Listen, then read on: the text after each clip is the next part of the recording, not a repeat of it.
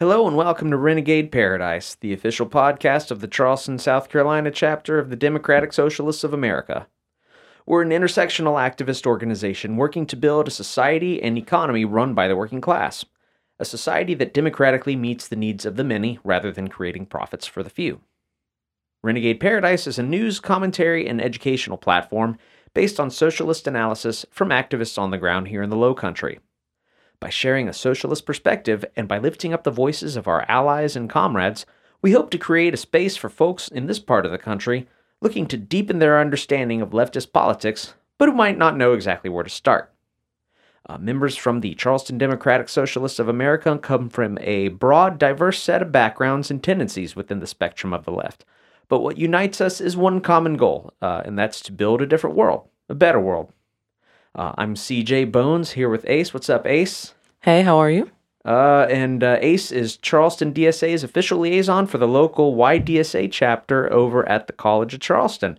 So over the fall, Ace was in Chile for a study abroad program, and only a few weeks before, she was slated to come back stateside. I'm sure you all remember there were massive protests that broke out all across the country that have been capturing quite a few headlines lately. So what we at Charleston DSA wanted to do is have a little discussion about what's actually going on, maybe get a little bit more information out to the folks here in the Low Country that may want to help or at least deepen their knowledge, but again, are looking for more firsthand knowledge of what's going on there, and kind of flesh out what the context of all this is. So Ace was able to bring us a unique on-the-ground perspective of what folks in Chile are facing under President Piñera's neoliberal administration. So, Ace, why don't you kind of take the baton from here? Talk a little bit more about what you do at the local DSA chapter. Well, one of my biggest passions is environmental issues, or rather fixing them. So I'm a part of the Eco-Socialist Working Group in DSA. And as previously mentioned, I'm the official liaison for the YDSA at CFC. Mm-hmm. And kind of just, like you said before, want to make a big old change. There you preferably in the whole world, in addition to America. Yeah. Heck yeah. That's awesome. I think that's one thing everybody in our chapter can agree on as wide as our tendencies and our beliefs are. I think we all want to come together and just do good for our community and for our neighbors. So give us a really brief description of your political tendencies and kind of what got you interested in organizing with DSA in the first place. Well, I call myself a socialist, more or less. When I was still in high school, during the whole 2016 election, not the whole thing, but when things started picking up, I first started hearing about Bernie. That caught my attention. And then, of course, when someone as awful as Trump comes in and acts like he's going to make a name for himself, right? You, as a young person, want to get up and make a change. So I found myself, hanging out with some liberals and talking about making social changes, and then I just kept going farther and farther left as shit kept getting worse and worse. Yeah. And here I am. I found DSA, and I've been excited to find a organization in the Low Country that's more organized than anyone else that I've really tried to work with on things like this. Rock on, or at least we're shooting for it, right? So you said, did you say socialist moralist? Did I hear that right? More or less. Oh, okay, okay. I was like, that's a tendency I'm not familiar with. Yes, I made it up right here. Cool. All right, just trying to cross my T's and dot my I's and probably give myself more reading homework after this. Okay, so tell us about your trip to Chile. What new perspectives and insights have you gained since your visit?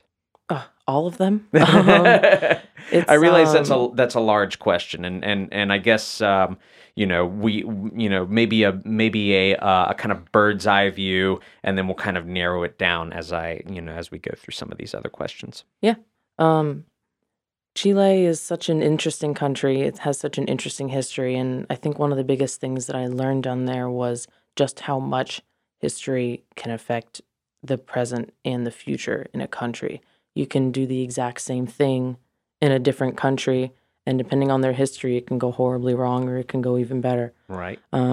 And I really noticed when I was down there the tendency of other countries to look at, say, Chile looks at Sweden and says, I want to be like that. Right. But you're still recovering from a dictatorship and all of these, and the colonialism and everything. It's hard.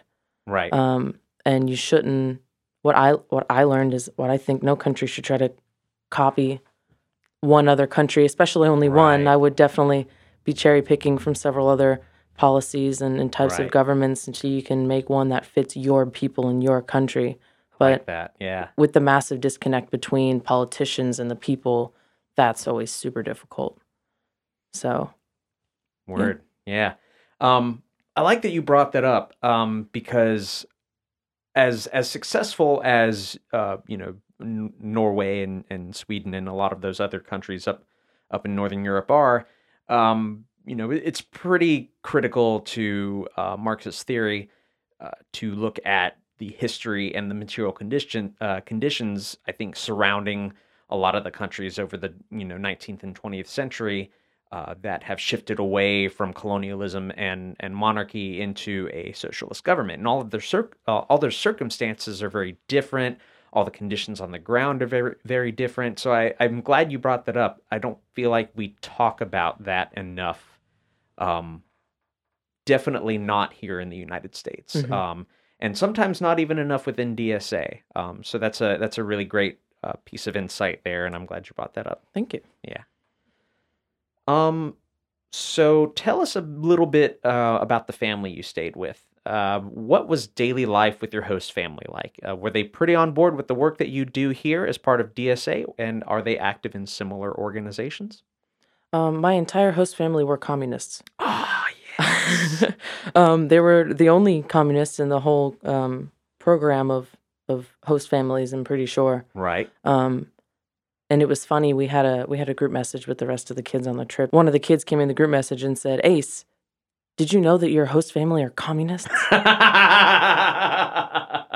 I said, "Well, there's a painting of Che Guevara right outside my bedroom door. I should hope that they were."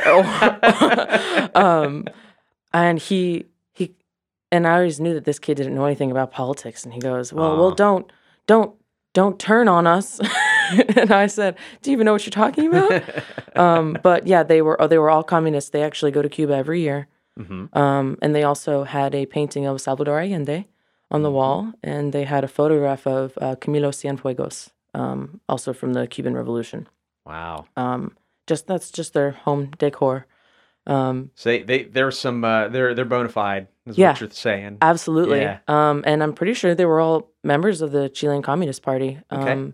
They took me to several events. Oh, nice. It was kind of funny because they would say, "Do you want to go to this? It's this park, and there'll be like dancing and music," and I'd be like, "Well, of course." And they take me, and it would be like the Sickle and Hammer Chilean Communist Party, like flag everywhere, and they Yeah. were singing like Bella Ciao, like that Italian anti-fascist song, and Right.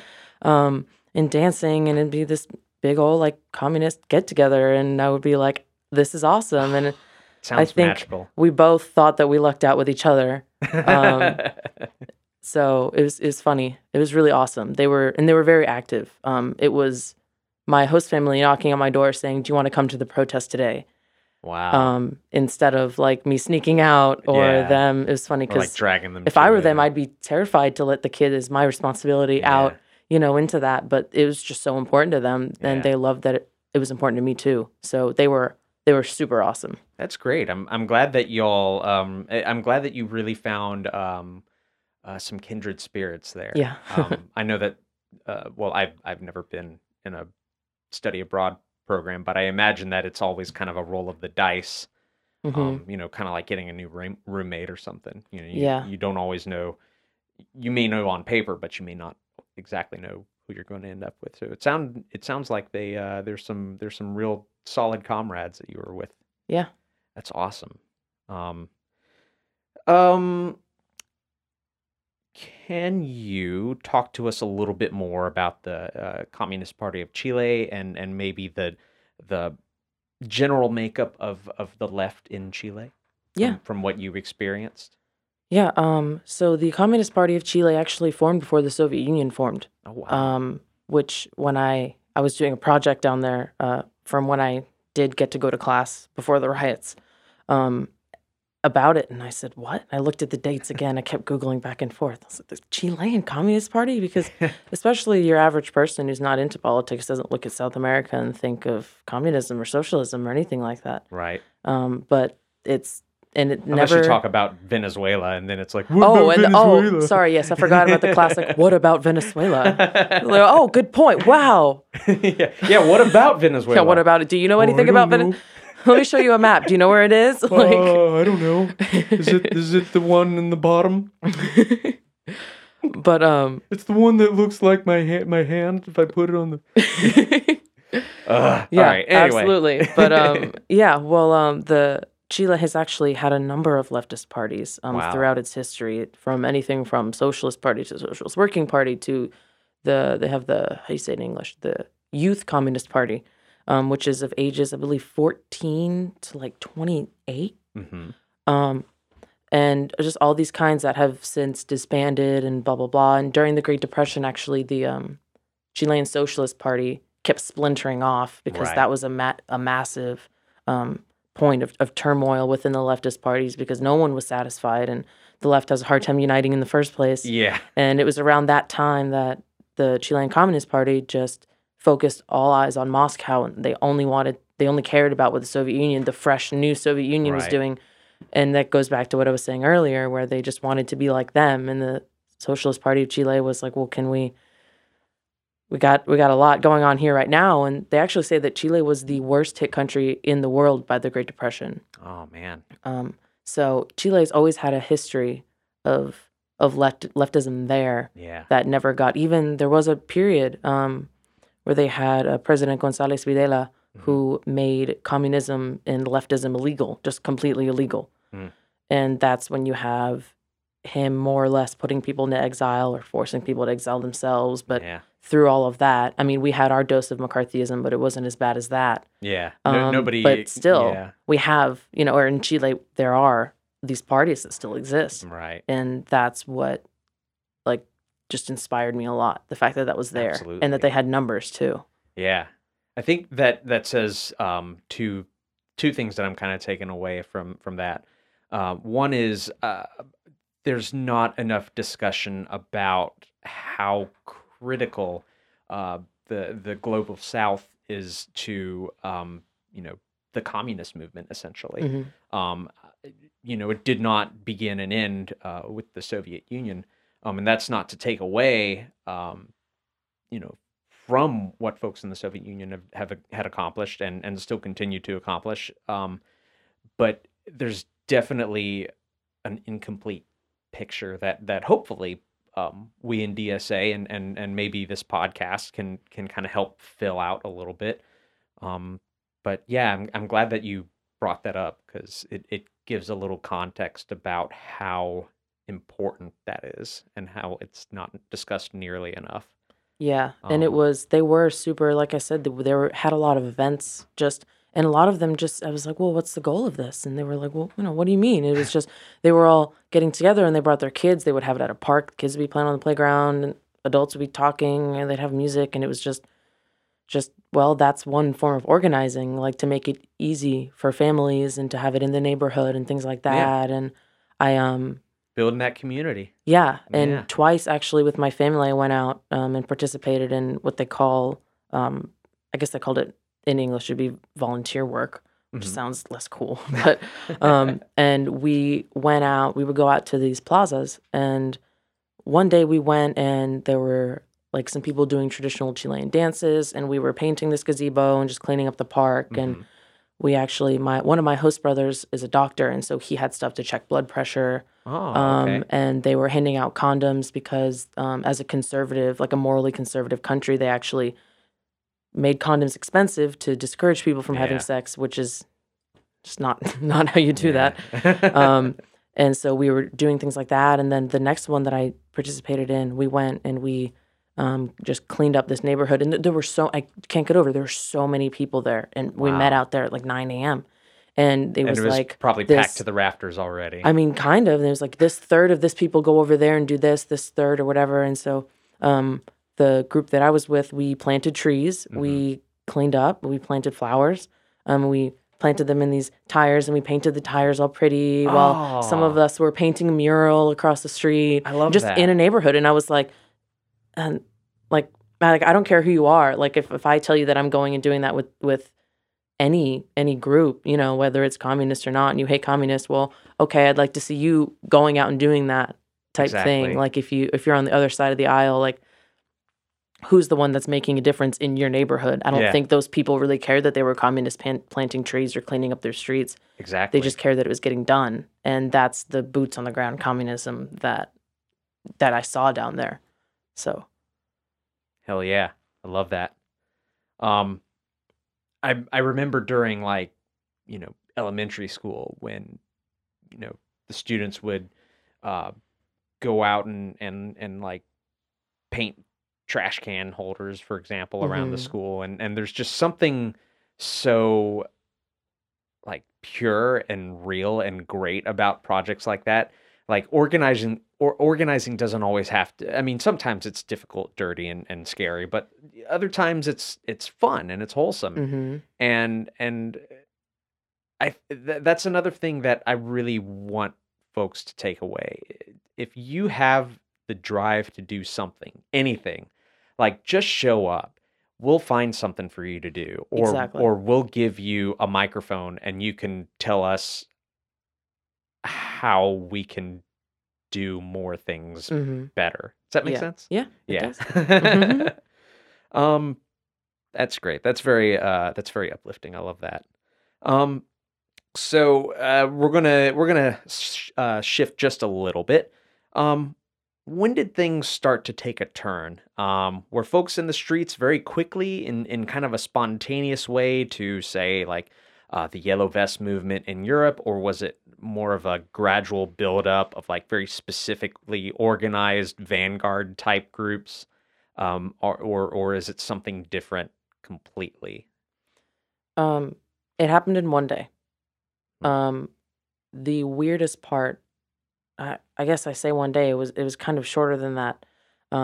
But our situation was strange because we planned that day to go to a vineyard right outside of Santiago.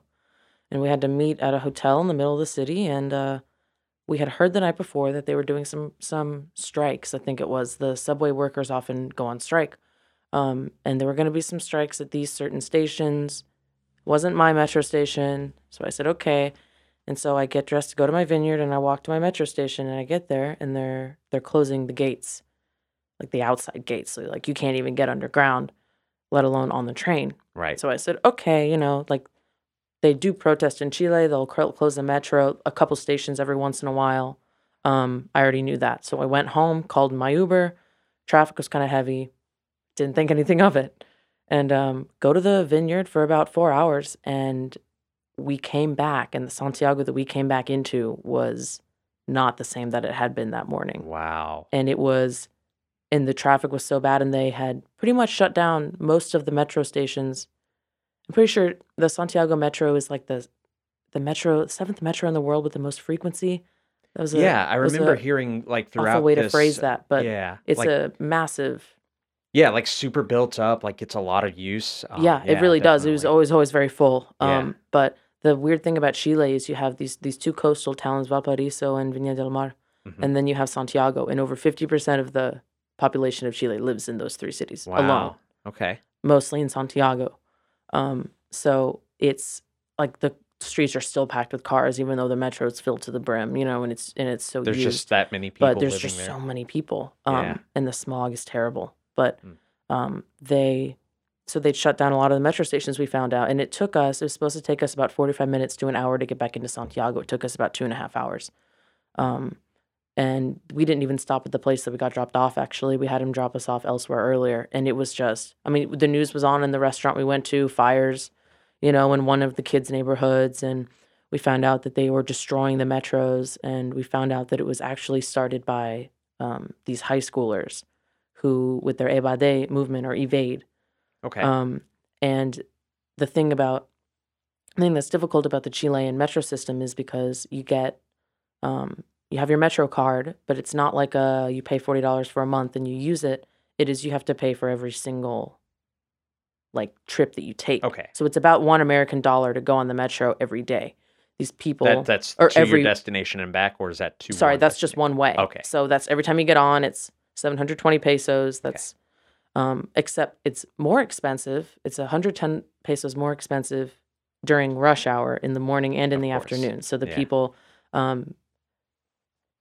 only make about $550 a month. That's not minimum wage at all. Right. I think minimum wage is about $450. Right. So when you're paying, I calculated it before, but it was like almost half your paycheck to go to work 6 days a week, every day. And then the university students only have to pay 230 pesos, which is like, it's just absolutely nothing. It sounds like 60 cents or something. Right. And that was something that they fought for and they got. But the high school students still have to pay the full amount. Right. So you don't have jobs because you're kids. And then your parents are already paying for their own metro. And they can't afford to give the kids metro, but they need to get to school. Right. And not everyone has a car. So it's just, so these students started saying, kind of like death by 1,000 cuts almost, huh? Yeah, exactly. Yeah. So they were just kind of like, well, that's bullshit. And then they caught wind that President Piñera was going to raise it 30 pesos, which is less than a cent, but he's been evading taxes for 30 years. It's frustrating when they see things like that. So the kids were like, well, let's go. And those Chilean school kids are actually very well versed in protesting. In 2006, they had what you call the Revolution of the Penguins. Unfortunately, it had no penguins in it, but I got so excited in my history class when he said, well, yeah, the Penguin Revolution. And I said, what? Oh, penguins. What? And I know they have penguins here, so Little what? penguins in black masks. But no, it was even the public school kids down there have uniforms. So they have their white shirts and their black like vests or jackets or whatever, and they call them penguins because everything in Chile has a cute little nickname. Okay. And it was like elementary school, high school kids rioting. Wow. For just better education, better, they even tried to argue for lower transportation fees. They didn't get those. And then a lot of people have the theory that those kids grew up and participated in the 2011 to 2013 riots for the university students. And then now those kids are grown up in the workforce, and those are the people that are in the streets right now. Right. So it's like kind of had it coming. But Chile itself was surprised. Chile did not expect this to happen. So these kids start jumping the turnstiles in mass. Right. And it was everyone. It's like, it's weird because in America, if you're super into politics or whatever, you're not cool. Like, but these, it's like. Can confirm like, we are not cool. Yeah, exactly. Don't worry. It's not easy. But these kids, whoa, you're not going to come? Come on, everyone's doing it. Like, everyone's jumping the metro to make a political revolution. Like, you're going to sit at home? Like. And so that was just super cool. I want to go to high school in Chile now. Yeah. But they were just jumping them in mass, and on October 18th was when Piñera told the police, well, you can shoot these kids, you know that, right? And so that's when just shit really hit the fan. They just got so violent, and you can find pictures of these officers just have kids in headlocks. And by the time the military came in the streets, like, you could hardly tell the difference between the police and the military because they're both green. One of them just has camo. It's like, it was crazy. Sometimes the police will stand in the metro station in full riot gear for no reason. Like, before shit even hit the fan, they would just be like, I'm here. And we're like, for like intimidation okay. Factor. Like, but and there's also a height limit to be a cop down there. Or sorry, a height restriction. You have to be tall. Which I was one of the tallest people down there. Yeah. So it was kind of, I'm 5'8" for those listening. Yeah. But I'd be on the metro, see over everybody's head, and so it was just kind of cheeky to hear that the police, they had to be intimidating enough, and the women cops had to wear lipstick. I swear, I never saw a lady pig without lipstick on. Definitely gives a new meaning to the phrase "putting lipstick on a pig." That's for Yeah, sure. exactly. Yeah, it was it was very strange. Even their little hats were different too. Their uniforms, they already look like Nazis in the first place. Yeah. Their little police hats like come so high up, like at Oh the yeah. front, that Yeah. you're like, okay. Yeah. But yeah, they started just being super violent against the kids, and everyone else was like, well, yeah, why are you raising the metro 30 paces? That affects us too. You know, it affects Right. everyone. And then they were like, well, we'd be able to afford this if we got paid more. hmm Well, I'd be able to retire and not use the metro if the pension system wasn't so shitty. Hey, remember all those things that the Concertacion said right after the dictatorship fell and they said we're going to fix everything? Why hasn't that happened yet? And then it Exactly. was just massive. So the traffic was bumper to bumper. I couldn't even go back to my host family's house that night. I stayed at my friend's house because I lived Oh out of the wow. city center. I actually lived pretty far away, Right. 45, 50-minute metro ride to university. Okay. But in Providencia, where the big plaza was, where they went and protested every day, right up the road was where my best friend on the trip, Delaney, lived. Okay. So I would stay with her a lot, and we'd go out to protest together. Nice. But it kind of all happened in that one day, and before we really knew it, we would never see Santiago the way we had before, which was Yeah. crazy to be there before and then during. Yeah. So That's wild. Yeah. And side note, that's good praxis giving your protesting buddy like a place to crash for the night. yeah, Like, well done. that was exactly. She was awesome, and her Yeah, she host mom was. she didn't really participate, but in anything, but she was like super welcoming and would always be happy That's to have me stay. So yeah. That's great. And even if you can't be on the front lines, nothing wrong with making a good home cooked meal, exactly. right? Well, that's what my host mom would make. So my host brother would it seemed like all his friends were what I would call my political friends Yeah. because those are the same down there, but they're different here.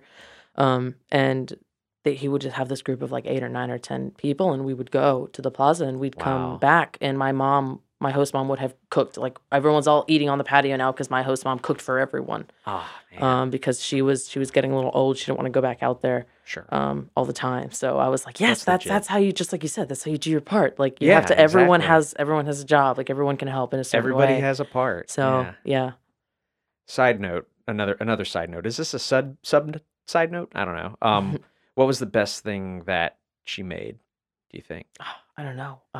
I definitely ate over 200 empanadas when I was down. About 80 in the first month. No, when they sell them on the street so cheap. Yeah. So she made empanadas really well. And it sounds really basic, but just she made the best rice and beans. Oh, there you She go. used black beans and like she'd keep like all the the black bean juices in there, and so the rice would get this like dark color, Oh, and it was yeah. just really good.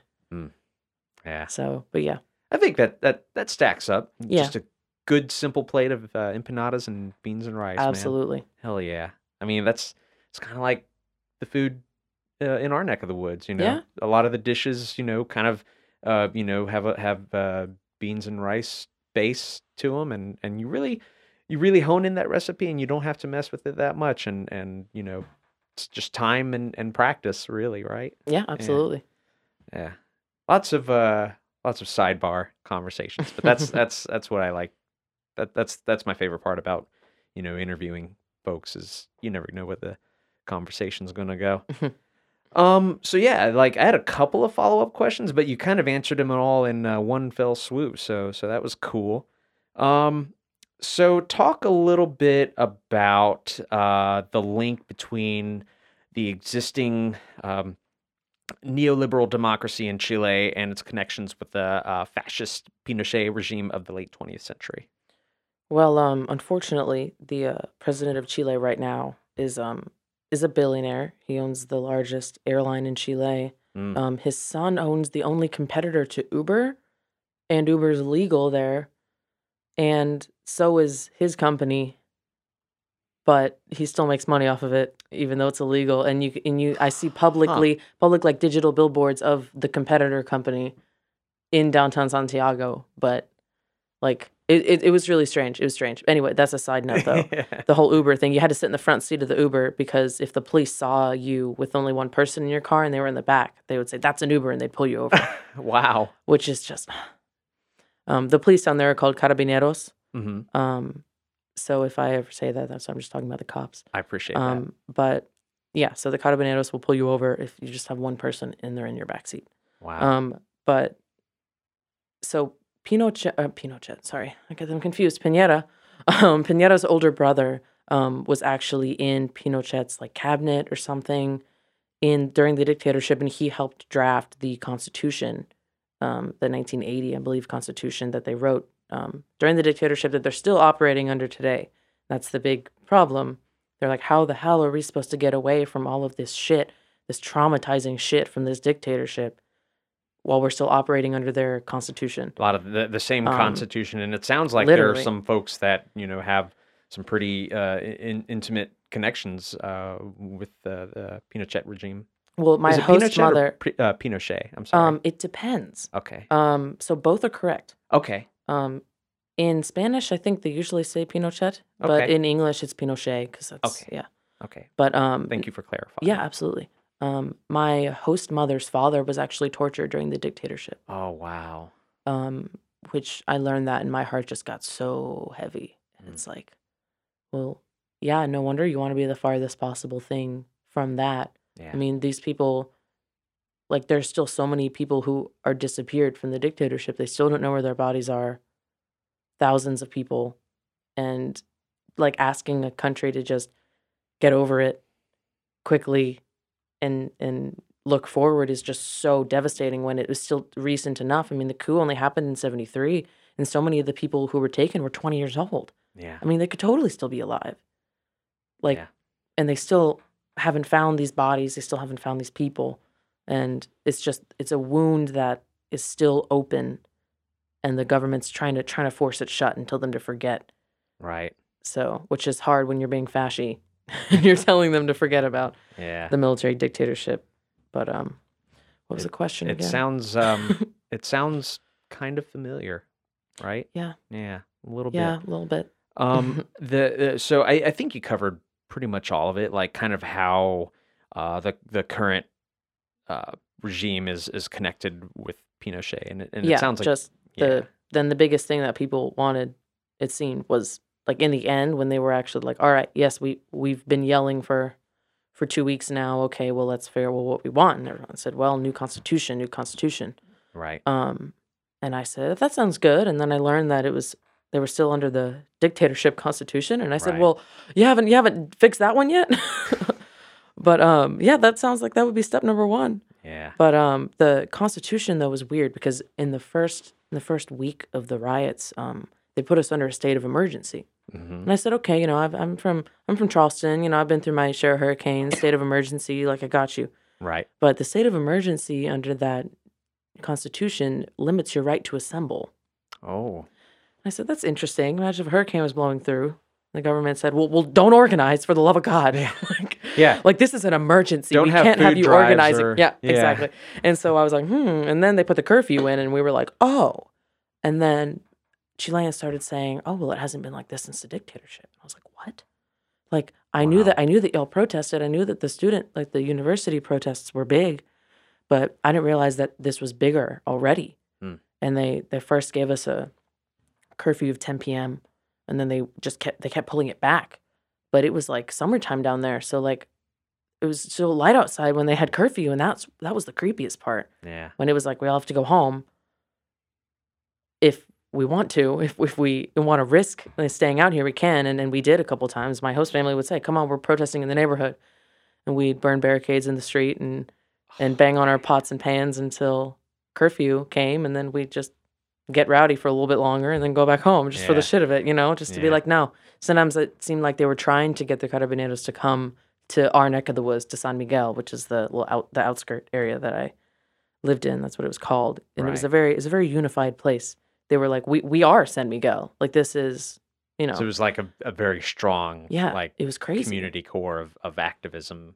Yeah. Okay. And we went. My host brother invited me to come protest one day, and when we showed up with a bunch of people, this is actually a crazy story. So he said we're taking a bus into town to go to Plaza de la Dignidad, which used to be called Plaza Italia, until the people literally made a golden plaque and put it on it and said, no, this is the Plaza of Dignity now. de dignidad. Huh. And that's what it Man. is, and you can't. And it's actually on Google Maps. Actually, when I Oh. was still in Chile, I need to look up something in Santiago, and Plaza de la Dignidad was on Google You Maps. know, as a sidebar, another sidebar, there are a few terrible statues in this town, and I wonder what would happen. If we I'm not rename, I'm not saying that you should do it, but I wonder what would happen if people just started putting up plaques and they just sort of stayed there. just stay Yeah, I'm not saying do it, there. but that's a very What interesting if? tactic. Yeah, they were just Yeah. like, yeah, no, this is what this is now, and the police are too busy, tear gassing them Yeah. to, go Yeah. and go with their power drill and unscrew the plaque. Yep. But no, so we we walked from our house to this hospital that was in San Miguel, and right as all of the hospital workers were just filing out, like striking, Mhm. and they would have general strikes and national stops, as they would call them, and they were all marching out in their uniforms, and it was super cool. And then we're like, okay, now we can go, to the march. And I said, didn't you say we took a bus? And he said, yeah. I said, do I need my transportation card? He said, I think it's free. And it was actually a couple people with like not Greyhound buses, but like kind of not that nice, Mhm. but like open window Greyhound, maybe, if I could describe it like that. And they were just shuttling people to the protest. And I started thinking, are they on strike? Did they go on strike so that they could come here and use their resources from their job, use this bus to shuttle all of these people into the city to attend this protest? And that's exactly Expropriating the resources from the ruling class. exactly. And That's that's great. exactly what it seemed like it was. Why would you be doing that? Like otherwise, because the crazy part about these protests was the statistic is that about 85% or more of people in Chile support these demonstrations just overall. Right. Yeah, I remember reading Imagine about that. imagine that kind of unity. Oh, Imagine that just existing. Like in America, I couldn't believe I saw that. I mean, and it made sense because so many people were in the streets. But the weird part about that day was my host brother kept saying, well, we have to wait for this one girl. We have to wait for this girl. And the buses are just packed. People are pouring out of the door. They couldn't close the door. Like hanging out of the bus like the sanitation workers coming to right. pick up the Yeah, garbage. yeah, yeah.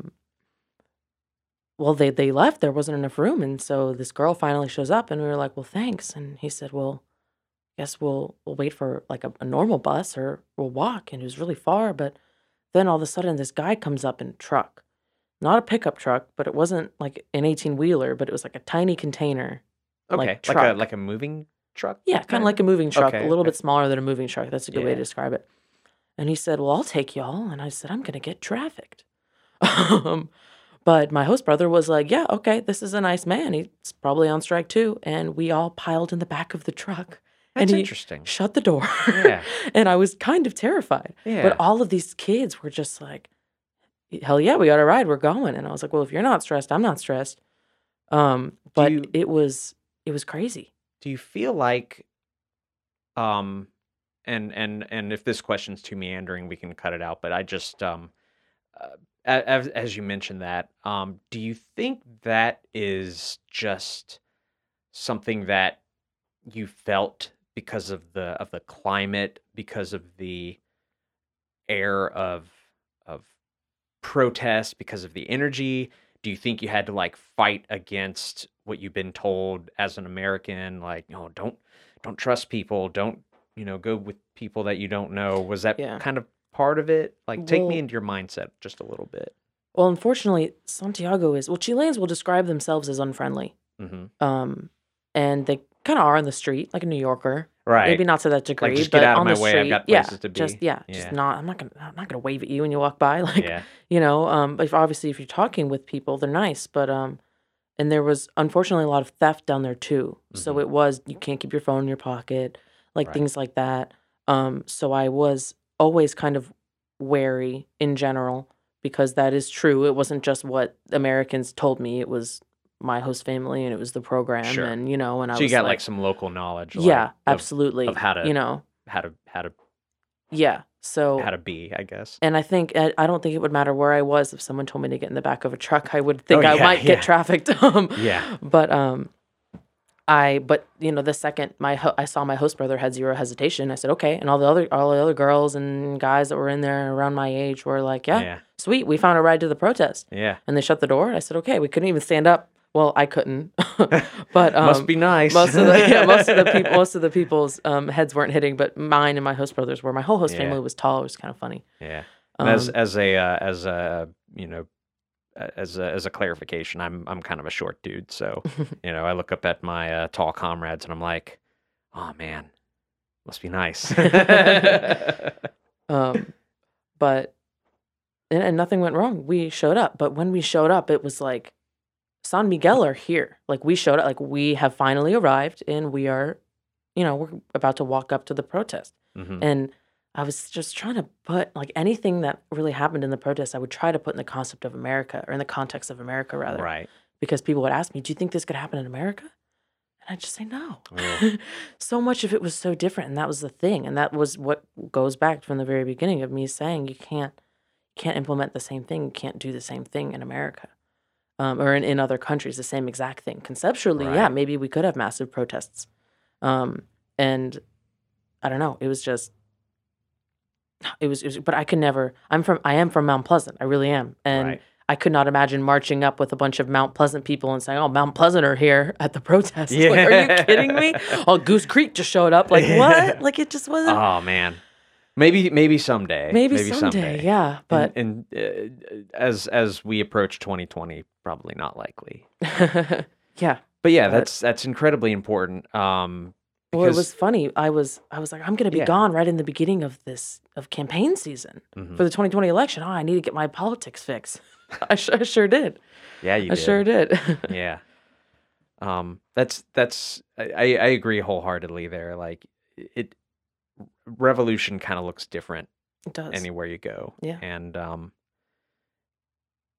you know, there are just certain material conditions on the ground that influence things in different ways, and that's really its own episode, probably its own podcast, honestly. Perhaps. But you know, maybe if you have time and space and energy, maybe we'll have you back and maybe delve into that a little deeper. Maybe both in Chile and maybe here in the Low Country. Yeah. Cool.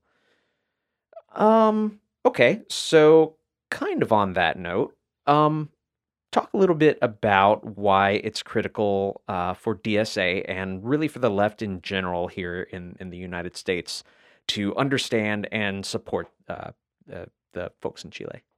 Well, above all, learning from just having a learning experience from it, and also the second shit hit the fan, I knew that it would not be on the news in America. Right. I just knew. Why would they? No, they wouldn't. And I knew that to the rest of the world, this was so insignificant. So insignificant. I mean, South America has always been America's ashtray, and to a degree, a lot of the rest of the Western world. And so I knew that I immediately had to start posting about it and had to start telling people about it. Right. And so many people have come to me and said, you were the only, I would not have known that any of that was happening. I just raised my hand for the listeners. Every now and then I forget we're an audio-only medium. But yeah, I really didn't know about it until I saw you started posting about it. So thank you for doing that work. Absolutely. I think, myself personally, but our chapter in general is better because of that. So thank you. Thank you. Yeah. And just inspiration, really. I mean, the first thing like every time I would meet a Chilean and they would say, oh, you're from America. Okay, what do you think of the protests? And I would say, they inspire me. They'd say, what? Really? I'd say, hell yeah, are you kidding me? Like this is incredible. And I would always say, we can't do anything. We've never done anything like this in America. We won't. Like, it's just, and even if we have done things similar, it's still not going to be the same. It's still not going to have the same spirit, the same livelihood, or whatever you want to call it. And Latin America in itself, and in its entirety, does have the spirit to it. Right. And it's super interesting. But yeah, inspiration. I was really so inspired. I was so ready to go home and just start doing stuff and start trying to help, and also to have to kind of talk myself down and know, like, well, you probably aren't gonna change everything, in the first year that you're back, but Chile had to do something to get to the point that they're in, and you have to, if you may not be there to see the end, be proud that you were there in the beginning type thing. Yeah. So, I've been thinking a lot about that mhm. recently. So thank you for mentioning that. And maybe let's build on that a little bit. I think it's important for us, especially like for some of our younger listeners, for some of the younger folks in DSA, and just for the left in general. Um, it's a marathon. It's not a Yep. sprint. Yeah. Um, And it's there, frustrating, but yeah, you'll there are definitely like some moments where things happen very fast, and I think you really talked about that in a really illuminating way. Um, but really, I think a lot of what organizing is about, and I think you can probably attest to this, is just it's just showing up a lot. it's going the extra mile, really. It Hmm. is that I just got home from work. I'm so tired. Oh my God, I don't know if I should go to this thing, but Yeah, no, I have to. Or, and then, because then a lot of times what I've seen has happened is I've almost not gone to things. And then I decided to go, and then a lot of other people like hadn't shown up. And it's like, oh, well, I'm so glad I went type thing. It's kind of like everyone at some point is probably picking up someone else's slack. And it's like this collective, like, we're all there at some points and we're all going to get something done. So, yeah, nice. I definitely see that. I get that. Um, so based on your experience, can you talk a little bit about what folks in Chile are hoping to gain? And is there a path forward for Chile's working class? I think you spoke about this a little bit earlier about mhm. writing a new constitution. Can you maybe build up on that a little bit? Yeah. So, they have right now, I'm pretty sure what's happening is they're trying to pick how they're going to write the new constitution. And they have two options. Hmm. They have the Constitutional Assembly, and then they just have the plain old, like, the government writes it. And the Constitutional Assembly is they get just people, lay people, civilians, whatever you want to call them. They somehow gather a group, which is the hard part. You have to get someone from Patagonia and you have to get someone Right. from the desert, and then they have to be, well, why'd you pick them and all this stuff. And then they get together and they work with the government to write the Constitution, which is what the majority of the people want Right. because the people want to say.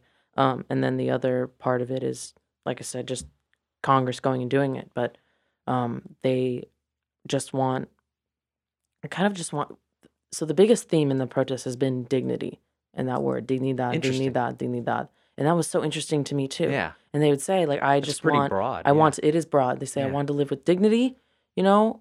And so I want to be able to retire. I just want to be able to pay more or just have a living wage more so. But actually, the Communist Party just got they just got past they only have a 40-hour work week now, and Nice. that's like they were like we were working so hard to get this passed. We deserve this. I was like, dang, 40 like that's Nice. like that's awesome Yeah. that y'all just got that done, and it was the Hell Communist yeah. Party that did it, like because they're a real party in the Congrats to our government. Isn't that comrades in wild? Chile for making that happen. Yeah. Yeah. Um, but so things like that, and the pension system is private, and it's bad. It's got this weird like investing aspect to it, where the government will invest the Right. money, and then this, and then but then if you kind of like work for yourself, it's easier to just keep the money now and then not, and it's very strange.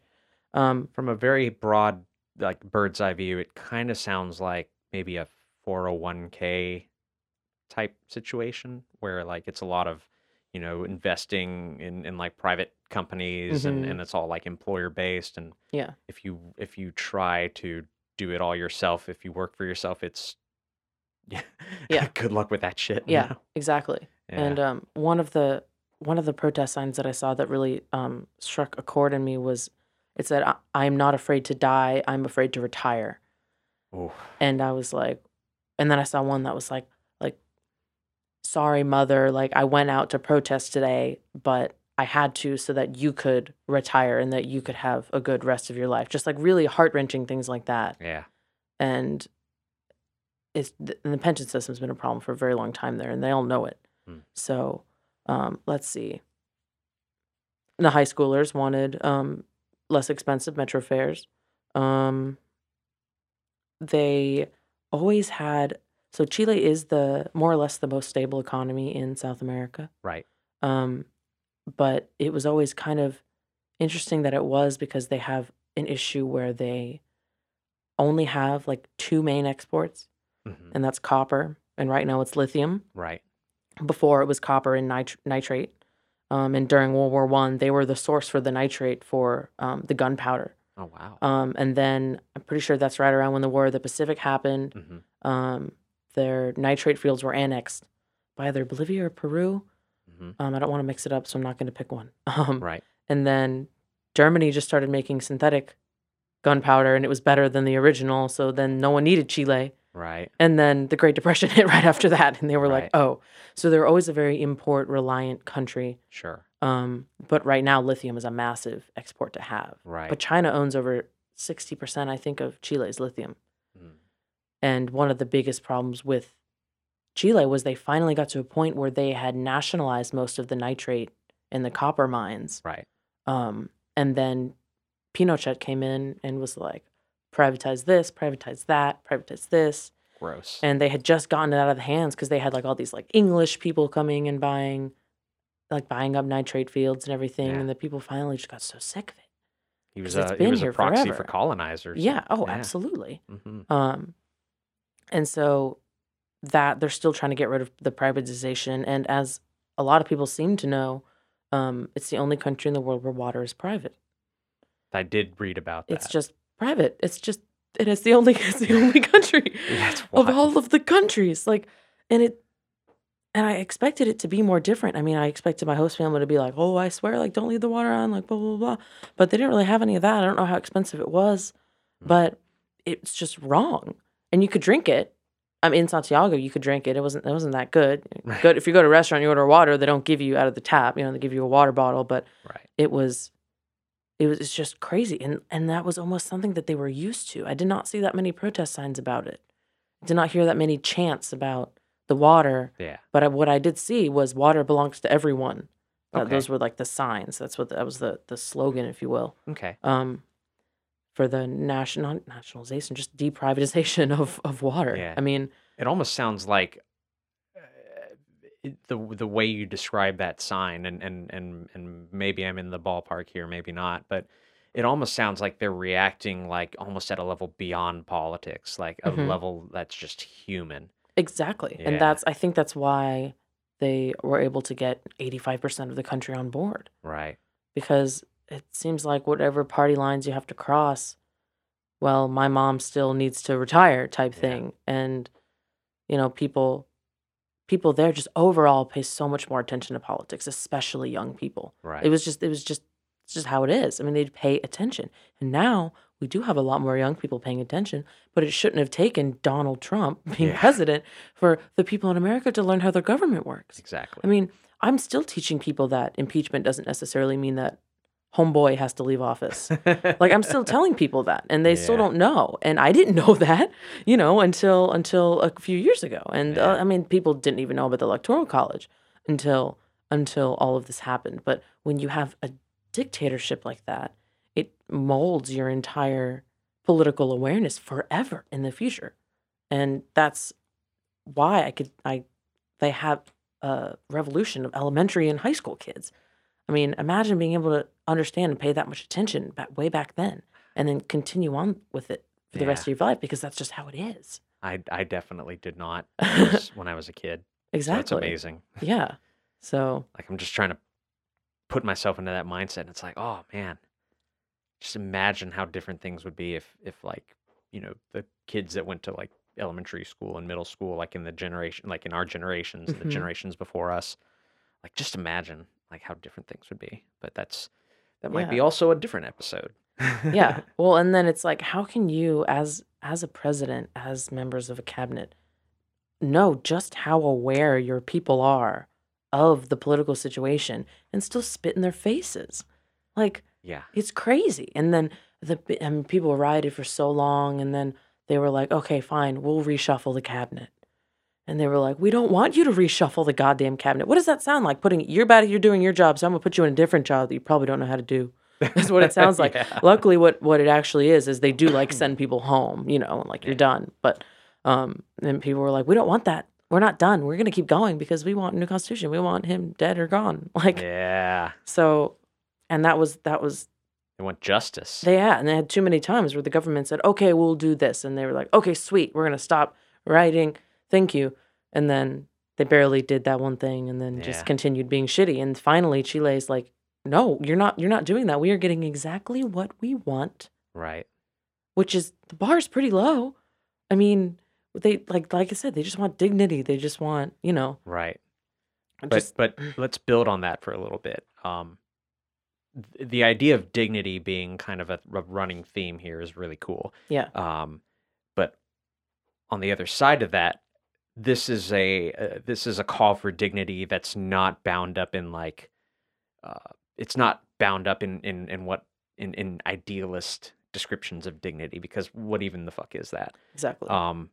It sounds like, based on what you're describing to me, and feel free to like kind of steer the ship if I'm off the rails a little Mhm. bit, but to them, like, this sense of dignity is rooted in like material gains. It's rooted in being able to retire like comfortably. It's having your voice represented in government. It's having control over your own country's resources and not just like giving them all away to the highest bidder, essentially.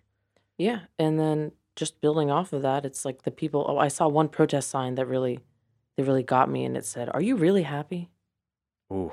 And I was like, "You're gonna walk up to Plaza Dignidad with that sign, and everyone's gonna get, oh, geez, no, like that's why we're here. Like, show that to other people, show that to the people who are sitting at home, type thing." And it's like, and people always say like, "Oh, like money can't buy happiness," and it's also like, well, if I am not constantly anxious and stressed about paying my rent in the car and everything and all of these things, I'm going to be a hell of a lot more happy. Yeah. And these people are going to be a hell of a lot less stressed and maybe just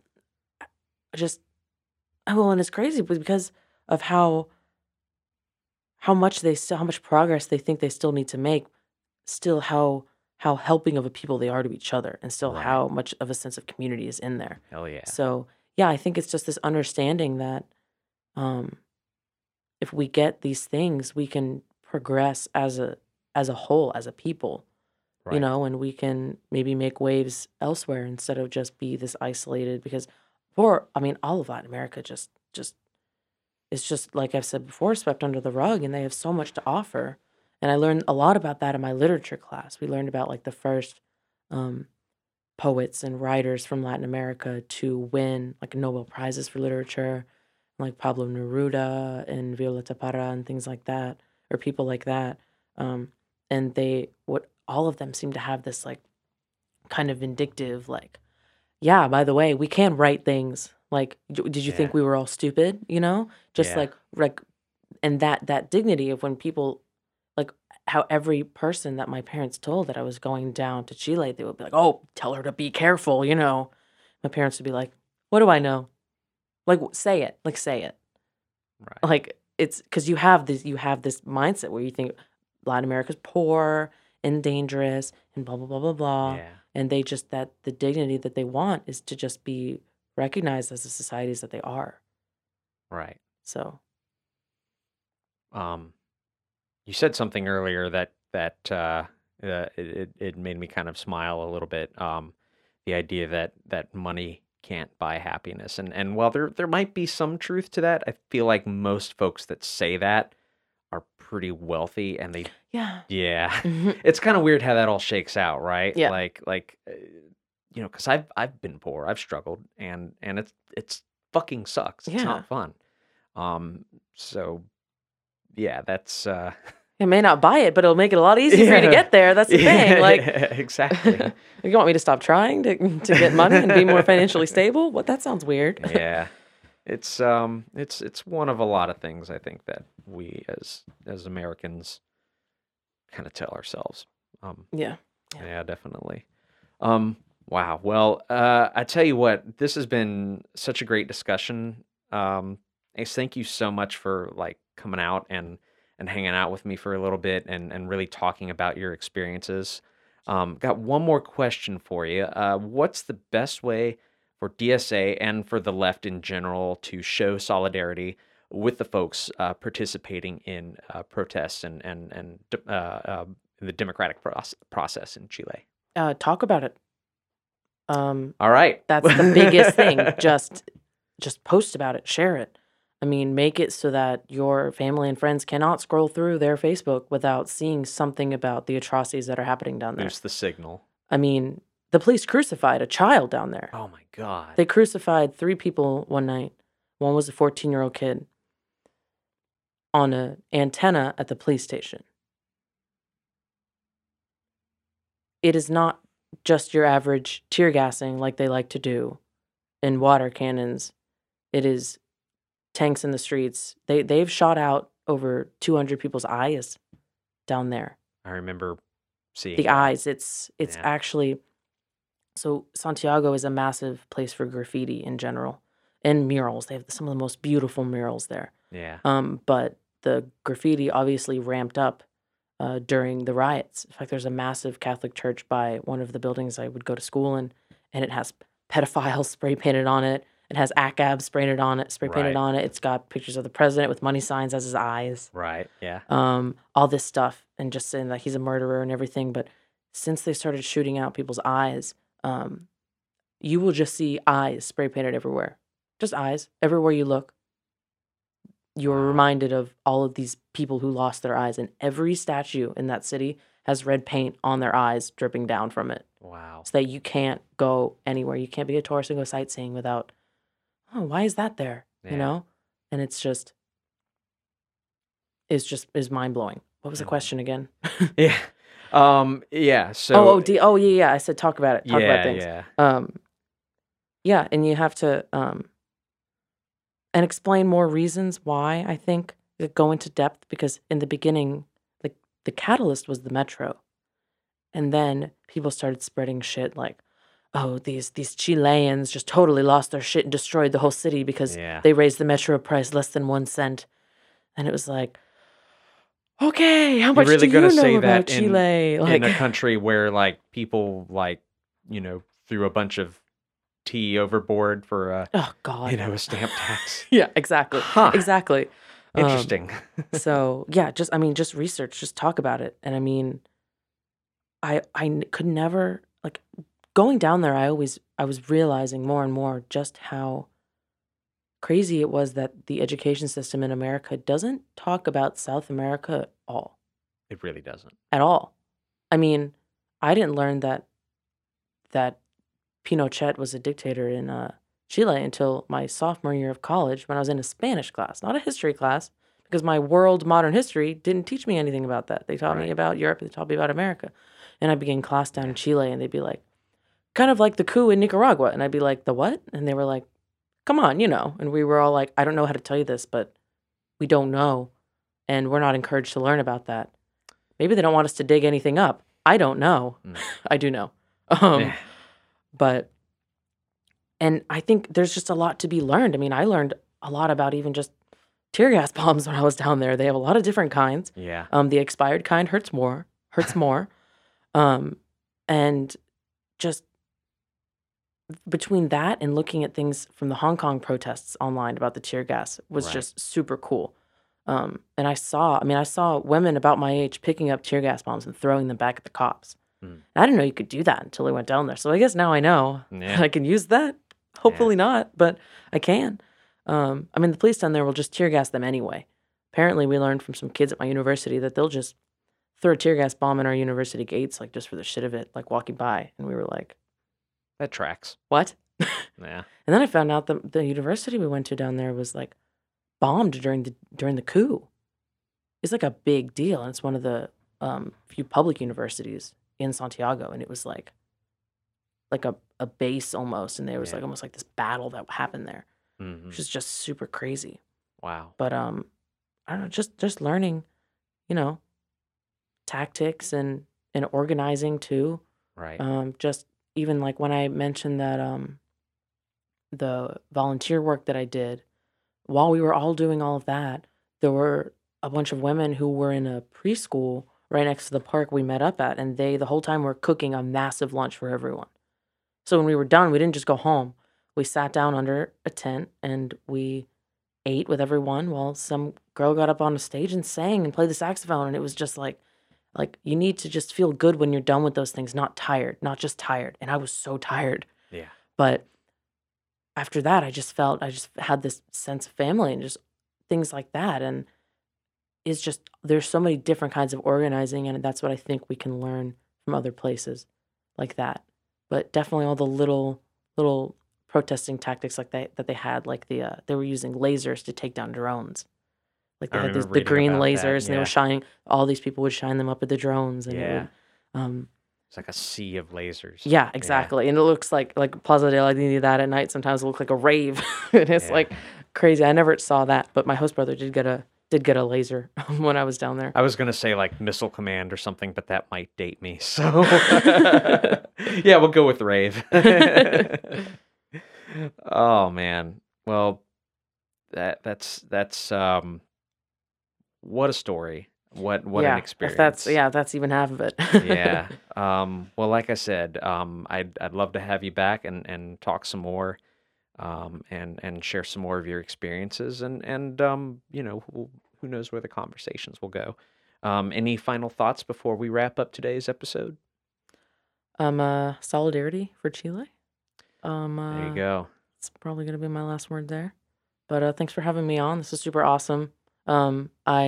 While all this was happening down there, I was like, oh, I have to ask Bones if I can come and talk about this. Not that I think he's gonna say no, but like I have to talk about this. I'm pretty sure I was like in all caps, like, yes, get in here, like Yeah. Scorpion from Mortal Kombat, get over here. Yeah, I mean, I was just, and when I went and had dinner with Dimitri Cherny a few nights ago, Yeah. he was like, where else are you talking? You have to talk about this. You have to talk about this. Like, you have to keep talking about it. I was like, I know. Like, I'm looking for platforms. So, like, if you have anything else, like, let me know.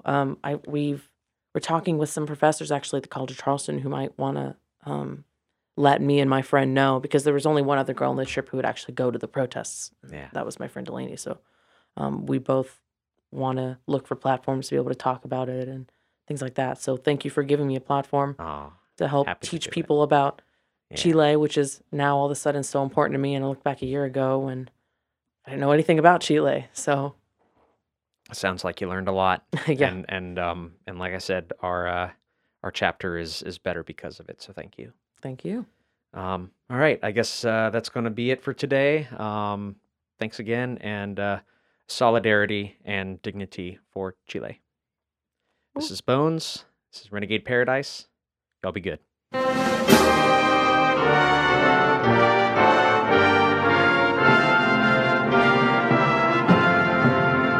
Stand up, all victims of oppression, for the tyrants fear your might. Don't cling so hard to your possessions, for you have nothing if you have no rights. Let racist ignorance be ended, for respect makes the empires fall. Freedom is merely privilege extended, unless enjoyed by one and all. So my brothers and sisters, while the struggle carries on, the Internationale unites the world in song. So comrades, come rally, for this is the time and place. The international ideal unites the human race. Let no one build walls to divide us, walls of hatred nor walls of stone. Come greet the dawn and stand beside us. We'll live together or we'll die alone. In our world poisoned by exploitation, those who have taken, they must give